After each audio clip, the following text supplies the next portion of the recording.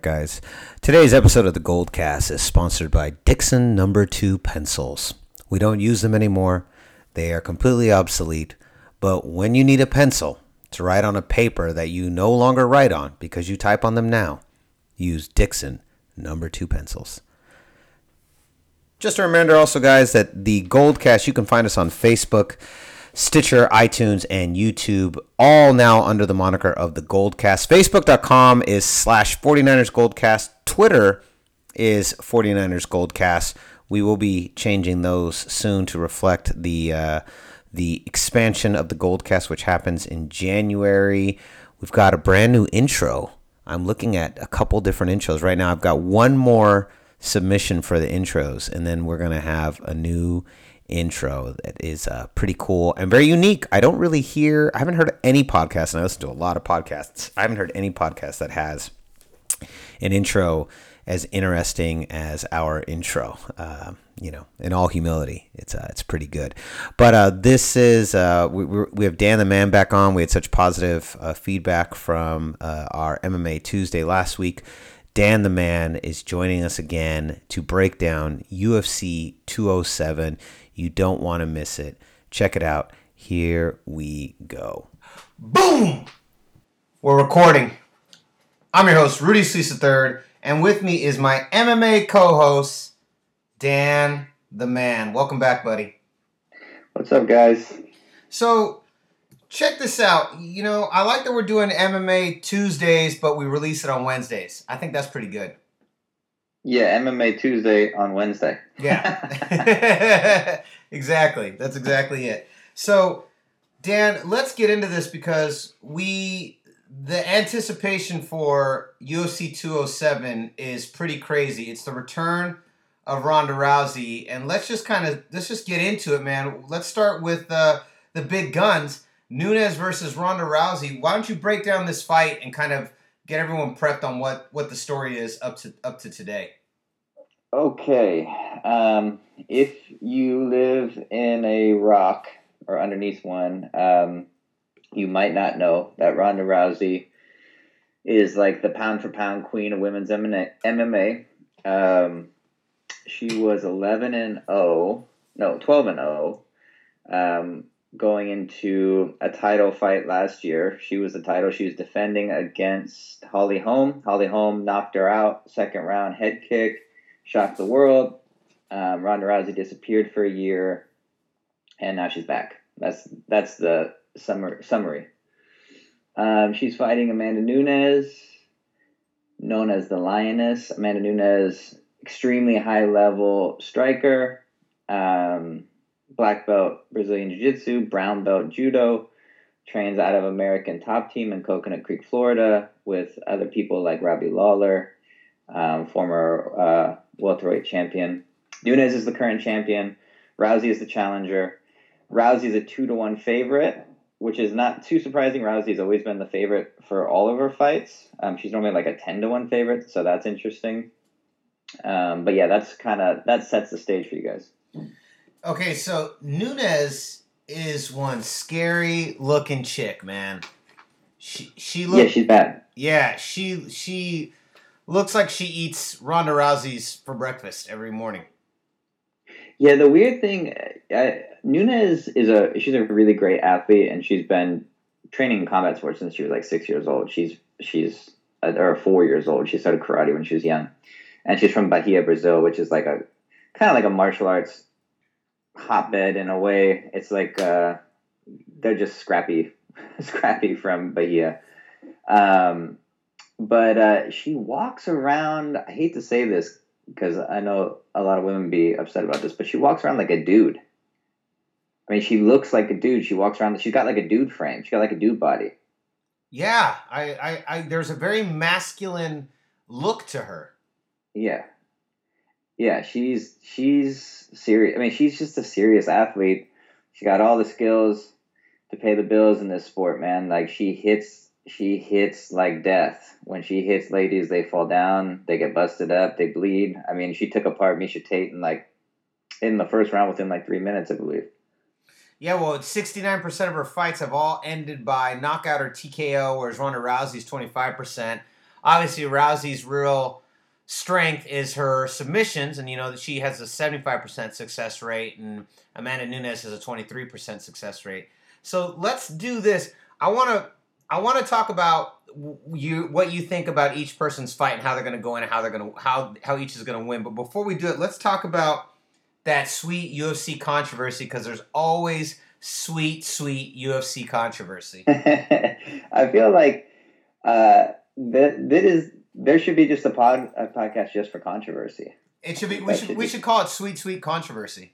We should. Yeah. Okay. So surrounding this fight, let's see. The big deal right now that everyone, analysts and media folk alike, are pissed about is that Ronda Rousey is not doing any media at all for the promotion of the fight. She's not doing anything during fight week. I think she did 2 spots. She did ESPN, like an extended interview, and then she was on Ellen, which is kind of awesome. So yeah, that's it. And all the promos that they're cutting for this fight are very Rousey heavy, which makes sense. She's the star, definitely, but she's not the champion, and a lot of people feel like the champion is not getting her due. It's very unusual. It doesn't happen at all that fighters get this sort of kind of buy for a fight week. Normally, fight week's super media heavy. They're doing open workouts. They're doing one-on-ones. They're doing embedded the vlog series, the video series for Fight Pass, where they get followed around by cameras. Mm-hmm. It's super intense.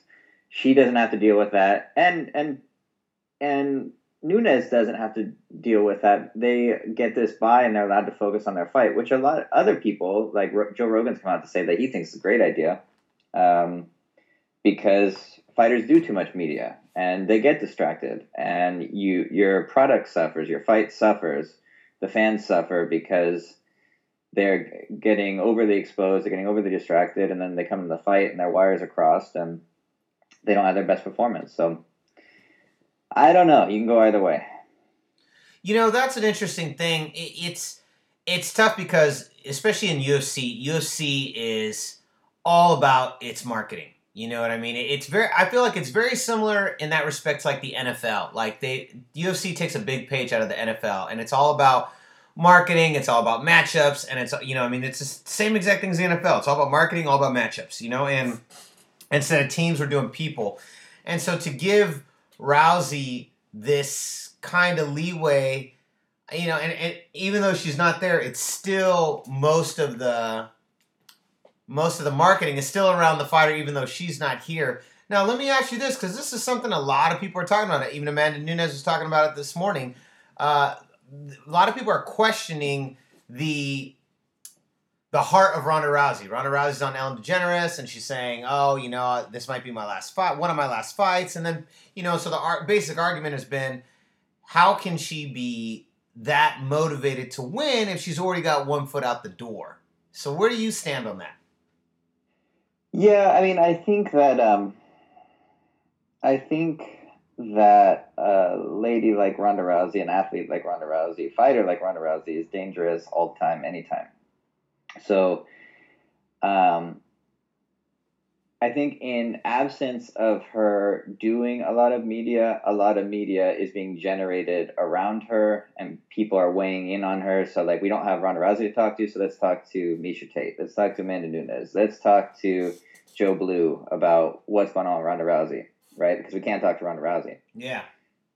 So I think, and I think a lot of those criticisms and those questions are accurate and good questions to ask, and they're probably, I'd say they're probably true in a lot of cases. Is Ronda Rousey a head case? Absolutely. Are we going to get the best Ronda Rousey that we've ever seen? I don't know. She could come in more motivated than ever. She could come in, gun shy and be afraid to be hit and shell up, and Nunes scores an early finish. I think all cylinders are firing here. Anything could happen. I think that you are definitely different after you get kicked in the head when you are an undefeated fighter and you get knocked out in that way. I think your psychology does change. Definitely. Could she come back? Absolutely. She's dangerous, man. She's super skilled. She's the best in the world for a long time, you know. But if you look at other combat sports where, you know, knockouts have been the end of careers, look at Tyson. Yeah. You know, and Tyson and Rousey have often been compared to each other because they were both like real strong first round finishers, and getting taken past the first round, their performances suffered. They also were both media darlings. Tyson was a crazy media darling. He did way too much media. He got way too overextended when he fought Douglas in Japan. He didn't even train. No, not at all. Did he get knocked out by his sparring partner too? Yeah, absolutely. He was all over the place. He was chasing skirts and, you know, partying. Not that that's what Rousey was doing, but she was on media tours. She was, you know, shooting TV shows and movies and all types of stuff. And a lot of people argue that the Rousey that came in against Holm was an unprepared Rousey. So I think it's all valid. So let me ask you this. All right, let's get into the nuts and bolts. Let's really nerd out on this fight. So tell me and tell the listeners, okay, what does Ronda Rousey need to do to win? And how can she win? And then what does Amanda Nunes need to do to win? And how does each style disrupt the other one? And what is each style? Break it down. Yeah. Well, as they say, styles make fights, and both of these girls have unique styles. And if they're allowed to play to their strengths, it can be over quickly. So Rousey is a finisher. She's generally a strong finisher in the first round.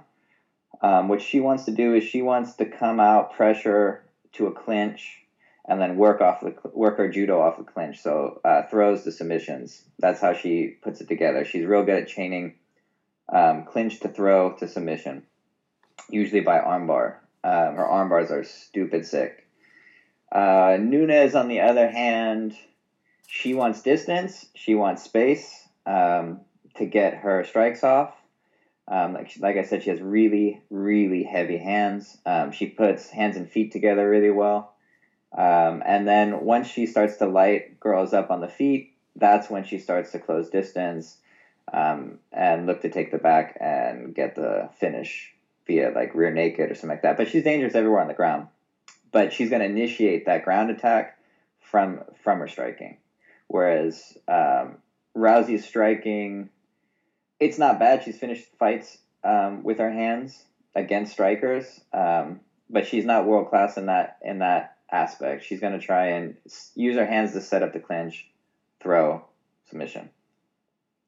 Interesting. Now, who of these two styles, who do you think? Who do you take? Amanda Nunes or Ronda Rousey? Oh man. Well, I think that if you just pair those styles together, you have a girl that's got to come in real hot. She's got to pressure in Rousey, right? Mm-hmm. To get to that clinch position.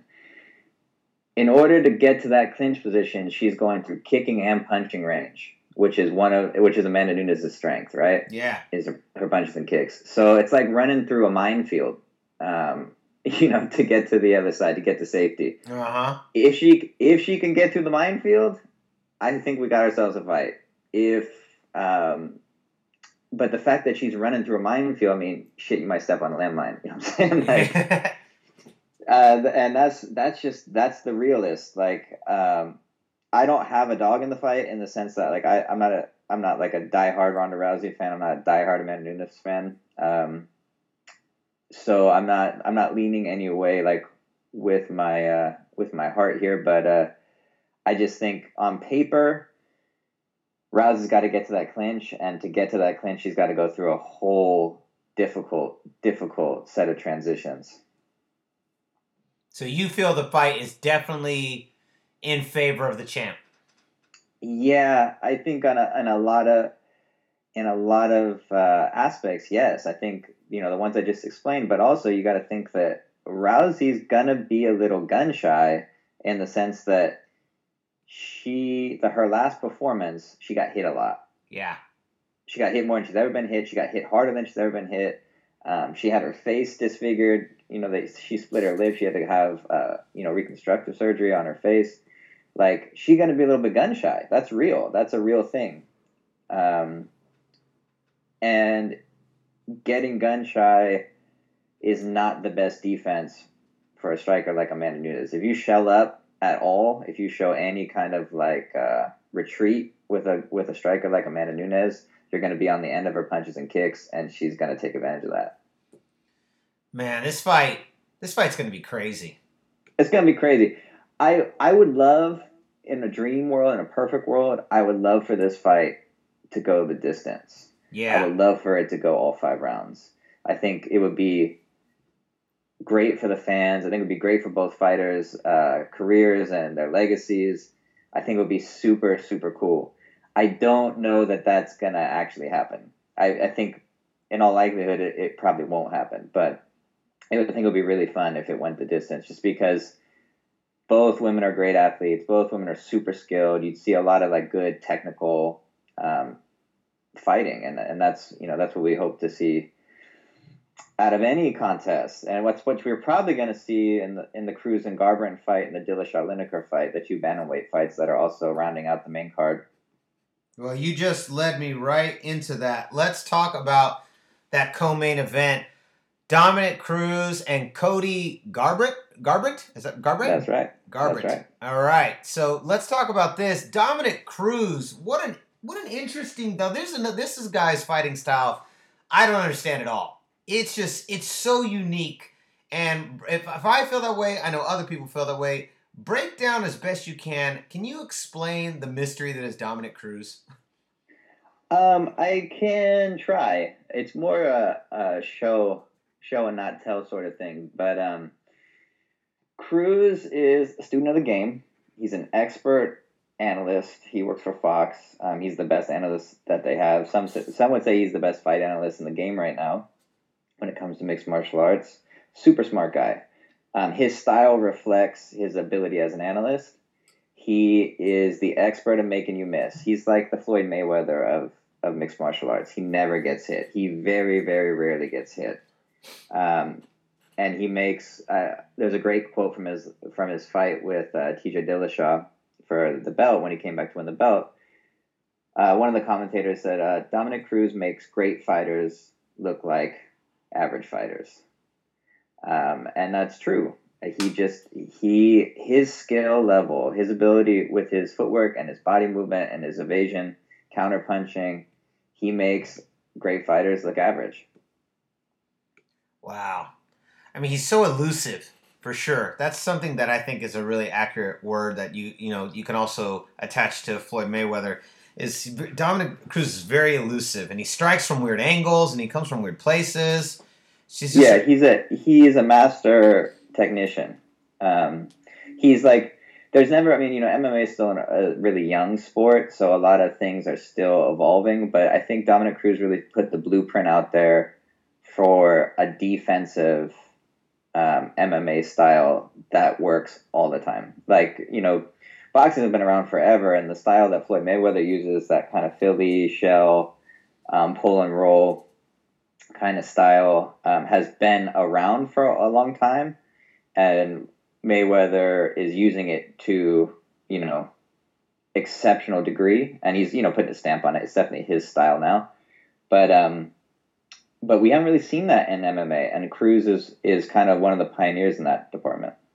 That's dope. So let's talk about the challenger. Break him down. He's got a lot of tattoos, first of all. Homeboy is He's got a lot of tattoos. He's got tattoos that girls like. Yeah. The neck, you know what I'm saying? The chest. Yeah. He's got that neck, that chest. He got those hands. Yeah, he's got tattoos. His tattoos have tattoos. All of his tattoos have a little tattoo on them. And they do, all of them. Okay, so Cody Garbrandt. Interesting. So Cody Garbrandt comes from Iowa, I believe, or Ohio, one of those places. Wrestling stronghold. He's a wrestling champion. I think it's Ohio. So if you don't know, Iowa and Ohio are the best wrestling programs in the country. Cody Garbrandt comes from one of those states. Do the math on that. But he was a wrestling champion in college, which says a lot for his ground pedigree.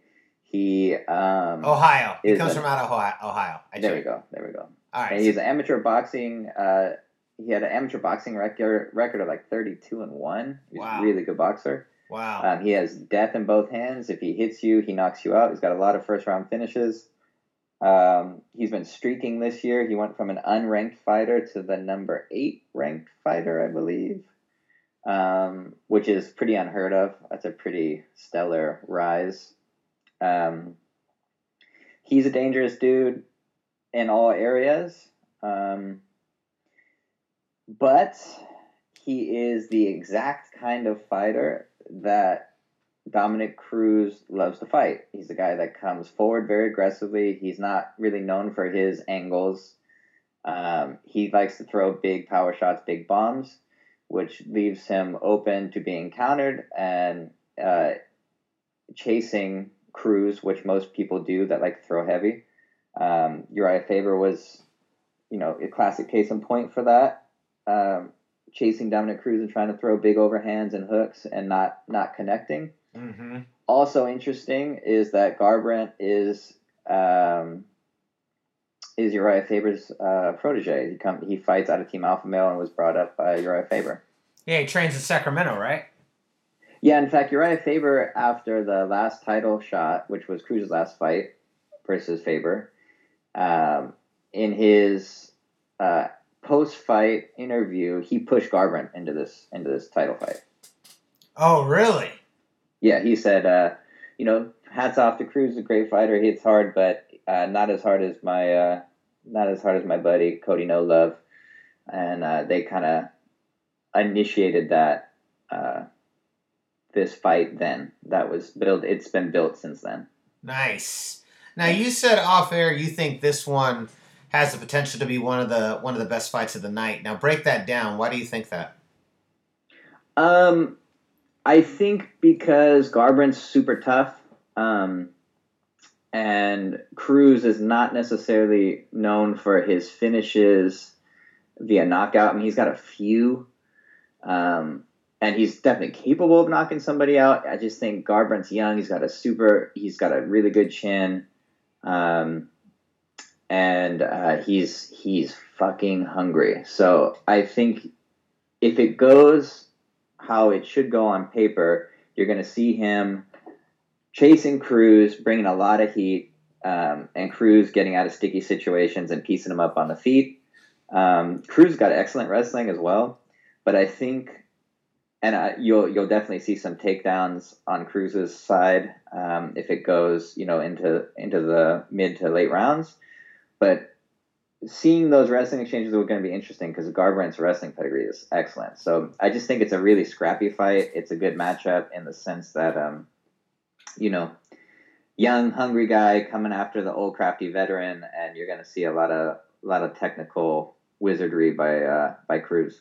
That's dope. That looks like I feel like the smaller the fighter, the more crazy the fight. Due to it's there's a lot of larger reliance on speed and technical prowess versus just heavy hands. Absolutely, yeah. Then just the output alone, man, it's just so much fun to watch. And of course, just don't sleep. I mean, Garbrandt could come out, and if he connects on Cruz's jaw, it's over. I mean, guarantee it. Wow. That guy hits so hard, and Cruz has never been knocked out, but Garbrandt's the kind of guy that can put that L on your record.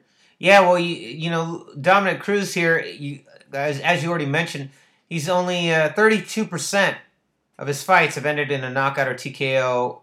With Cruz is the winner, and then Cody 90% of his fights. Granted, he's only fought less than 50% than Cruz has fought, but that's even if you cut that in half, that's way higher. Yeah, absolutely. I think it's a testament to his power and to his skill level. I mean, like I said, he is a highly decorated boxer, big, long amateur career. So he's got the hands. The interesting thing about these two, about the main card, is you have the Cruz-Garbrandt fight, and then you have the Dillashaw-Lineker fight. Mm-hmm. Both bantamweights, Dillashaw and Cruz have really similar styles. Dillashaw was the champion, again, when Cruz came back and took the belt off him in a highly contested fight. A lot of people thought Dillashaw won. But Dillashaw is essentially fighting a guy just like Garbrandt and Lineker, who comes straight ahead, heavy hands. They're almost like mirror matches in a way. It's kind of interesting. You would think, it's crazy that they're one right after another. Dillashaw is the fight right before Cruz. It's going to be an interesting night. It's going to be those two fights alone are enough, and then having the Rousey Nunes fight on top, man, it's going to be good. Yeah, well, so I'm assuming the winner of this fight, it's the number 1 and number 2 contenders. I guess the winner of this fight is going to fight the winner of Cruz Garbrandt. Yeah, absolutely. Lineker is coming off a win over John Dodson. Also, a lot of people thought Dodson won that fight. I mean, the bantamweight division is crazy. Super, super stacked. But yeah, the winner of Dillashaw Lineker is essentially the number 1 contender. But like I said before, Dillashaw has been fighting number 1 contenders since his loss to Cruz. So essentially Dillashaw has been like this interim champion in the bantamweight division where he's constantly fighting number 1 contenders to keep his number 1 contender spot. So Lineker, I think, is like the 3rd ranked bantamweight. Yeah. Now, how come Dillashaw? When did Dillashaw lose the title to Cruz? When did that happen? He lost this year, I believe. So let's see. Cruz has defended his title. Cruz won the belt, defended his title against Faber, and now he's fighting Garbrandt. I think that's it so far. So he's only defended it twice. Yeah, and then Dillashaw lost the belt to Cruz, and since then has fought once Sunsao, and now is fighting Lineker. Okay. There was a lot of back and forth about who Cruz would fight after Dillashaw because so many people thought that Dillashaw won the fight and that it was close and that went all 5 rounds, super competitive. And Dillashaw's a very dominant champion. Yeah. He beat Renan Barao, who hadn't lost in like 10 years, so to get the belt. So Dillashaw's claim to the rematch was, immediate rematch was totally valid, and the fact that he has just remained right there in that number 1 contender spot, beating really tough guys, this is kind of proof in the pudding, proves the point. But I think definitely after this card, there won't be any denying. There's no one else really vying legitimately for a fight with Cruz other than Dillashaw. So this is definitely the fight, and I think there's no coincidence that both fights are, side by side on the main card. I think they're definitely obviously setting up the preview for the next title fight. Yeah, absolutely. It's just exciting stuff, man. Like UFC men's division. Let's see, like 125, 135, 145, 155, 170. All those divisions are just on fire right now. I mean, even 185 is on fire, just being the champion. All these guys lined up to fight him, and it's just like those divisions are so stacked, so stacked. That's awesome. Well, and I remember UFC went through just a string of injuries from like 2009, 2010. No, 2009 was really good, but I'd say it was like 2010 through like 12. Remember that? It was just injury after injury and champ after champ going down before every fight. It was like, what is going on in these training camps? And, injuries are part of any sport, but I feel like for the most part, UFC's been on a pretty good streak. Yeah, injuries touch this card too. They did have originally the co-main for this.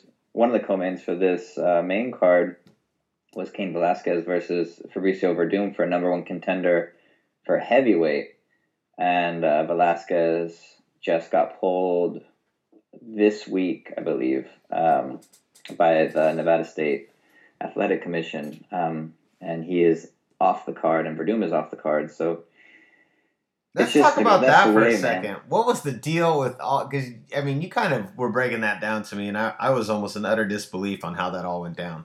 Oh, super stupid. So Velasquez was on some podcast somewhere, and admitted that he was going to need back surgery 5 days after the fight with Werdum that was scheduled for this Friday. And everyone was kind of shocked that he would be so candid about that, because that's normally something when you're camping for a fight, you don't ever go out and say, I'm injured and this is where I'm injured.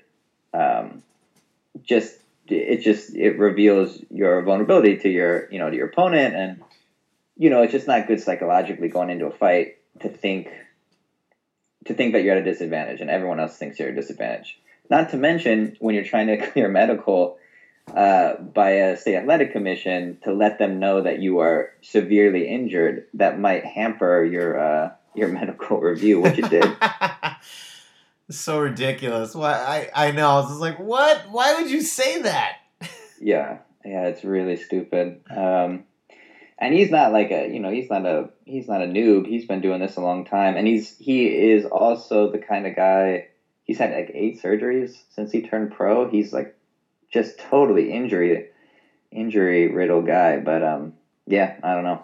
Weird. Well, what sucks is that his he's one of those athletes whose talent is so apparent, but he just can never stay healthy. And so regardless of how much success he has, I still feel like Cain Velasquez is like, he's just always going to end up being kind of one of those great what if stories.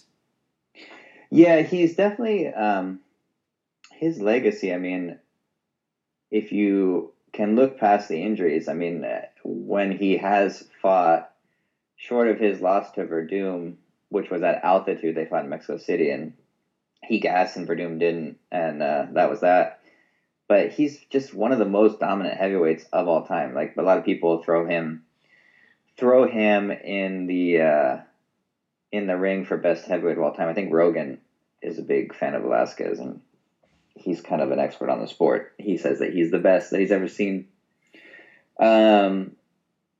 So yeah, it's really unfortunate, man. It's unfortunate that he's always coming down with injuries. It's even more unfortunate that he sabotaged himself for this fight. Yeah, like he has no one to blame but himself on that one. I mean, pretty much, man. That is kind of just, I mean, it's one thing to go have an injury, go get your exam, and they find it and they say, oh man, we can't let you fight. It's like, oh, okay, well, at least I was trying to get there. But just to come out and be like, yeah, I'm going to have surgery. I need to have surgery because my shit's fucked up. It just seems stupid. It's a really bad look. Yeah, it's bad luck. Well, that's awesome. So real quick before we're about to sign off here, couple last things. So who wins, Dillashaw versus Lineker?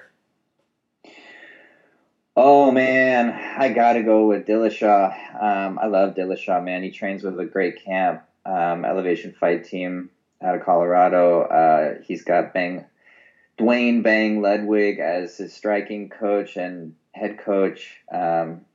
He's a very progressive fighter. He's kind of at like the technical elite of the sport right now, really setting the pace for where you got to be at in the 135 division and any division, really. I mean, he is a student of the game, very amazing technician. Versus a guy that in Lineker who's super tough, throws a lot of bombs, but I just don't think he has the technical ability to take Dillashaw down. I think Dillashaw's going to fight a smart fight, and he's a super tough guy. He's got a great chin, so even if he gets caught or rocked, I think he has the capacity to recover. And if not finish, he's definitely going to win on points, and he'll take that fight. Nice. Now, what about Cruz Garbrandt? Cruz Garbrandt. Oh, man. I'm a huge Dominic Cruz fan, man. I know, as an analyst, you're not supposed to take sides, but fuck, I love that guy. I think he's just so smart all over. And like I said, man, he's a pioneer in this new style of MMA, just kind of defensive tactician style. I am going to lean towards Cruz, but I will give Garbrandt his due in the sense that if he can get Cruz into a tight position,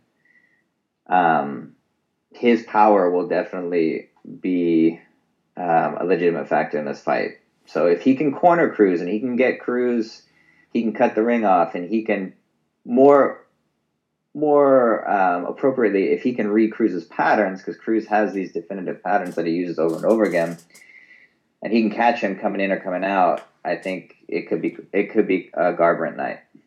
Wow. And then finally, because we still didn't get one, Nunes Rousey. Who do you think? Gun to your head. Gun to my head, Nunes. Boom. There it is. Boom. That's what I wanted to hear. So wait, hold on. What's my picks? Let's see. Dillashaw, Cruz, Nunes. Yeah. What do I get if I win? You guys gonna send me something? I'm not sure. Here's the thing. We need someone else for you to bet against, and then we can have a friendly wager. Because I'm not betting against you. A friendly wager. That's good. Yeah. Like pinks. We're gonna bet for pinks. Pinks hot dogs. Pink slips, cars. Pink slips, cars. There you go. I like that. Man, yeah. You don't want my car, but I probably don't want your car either. No, nobody wants our cars. That is awesome. Well, so concludes another edition of the GoldCast. So we will be back, Dan, in the new year under the new GoldCast. This has been our sneak previews. But it'll be official. Next time we see you, we'll be able to break down all of UFC 207, and we're going to talk about all those crazy-ass fights and who the winners are. And hopefully you get a San Francisco treat, which is a sweep. There we go. Yeah, we'll see. I feel strong about those picks. Yeah, I do too. I can't wait to see these fights. They are going to be so badass. Yeah, absolutely. All right, bud. Great job. We'll talk to you soon. Right on, man. GoldCast, thank you. Love you guys. Boom.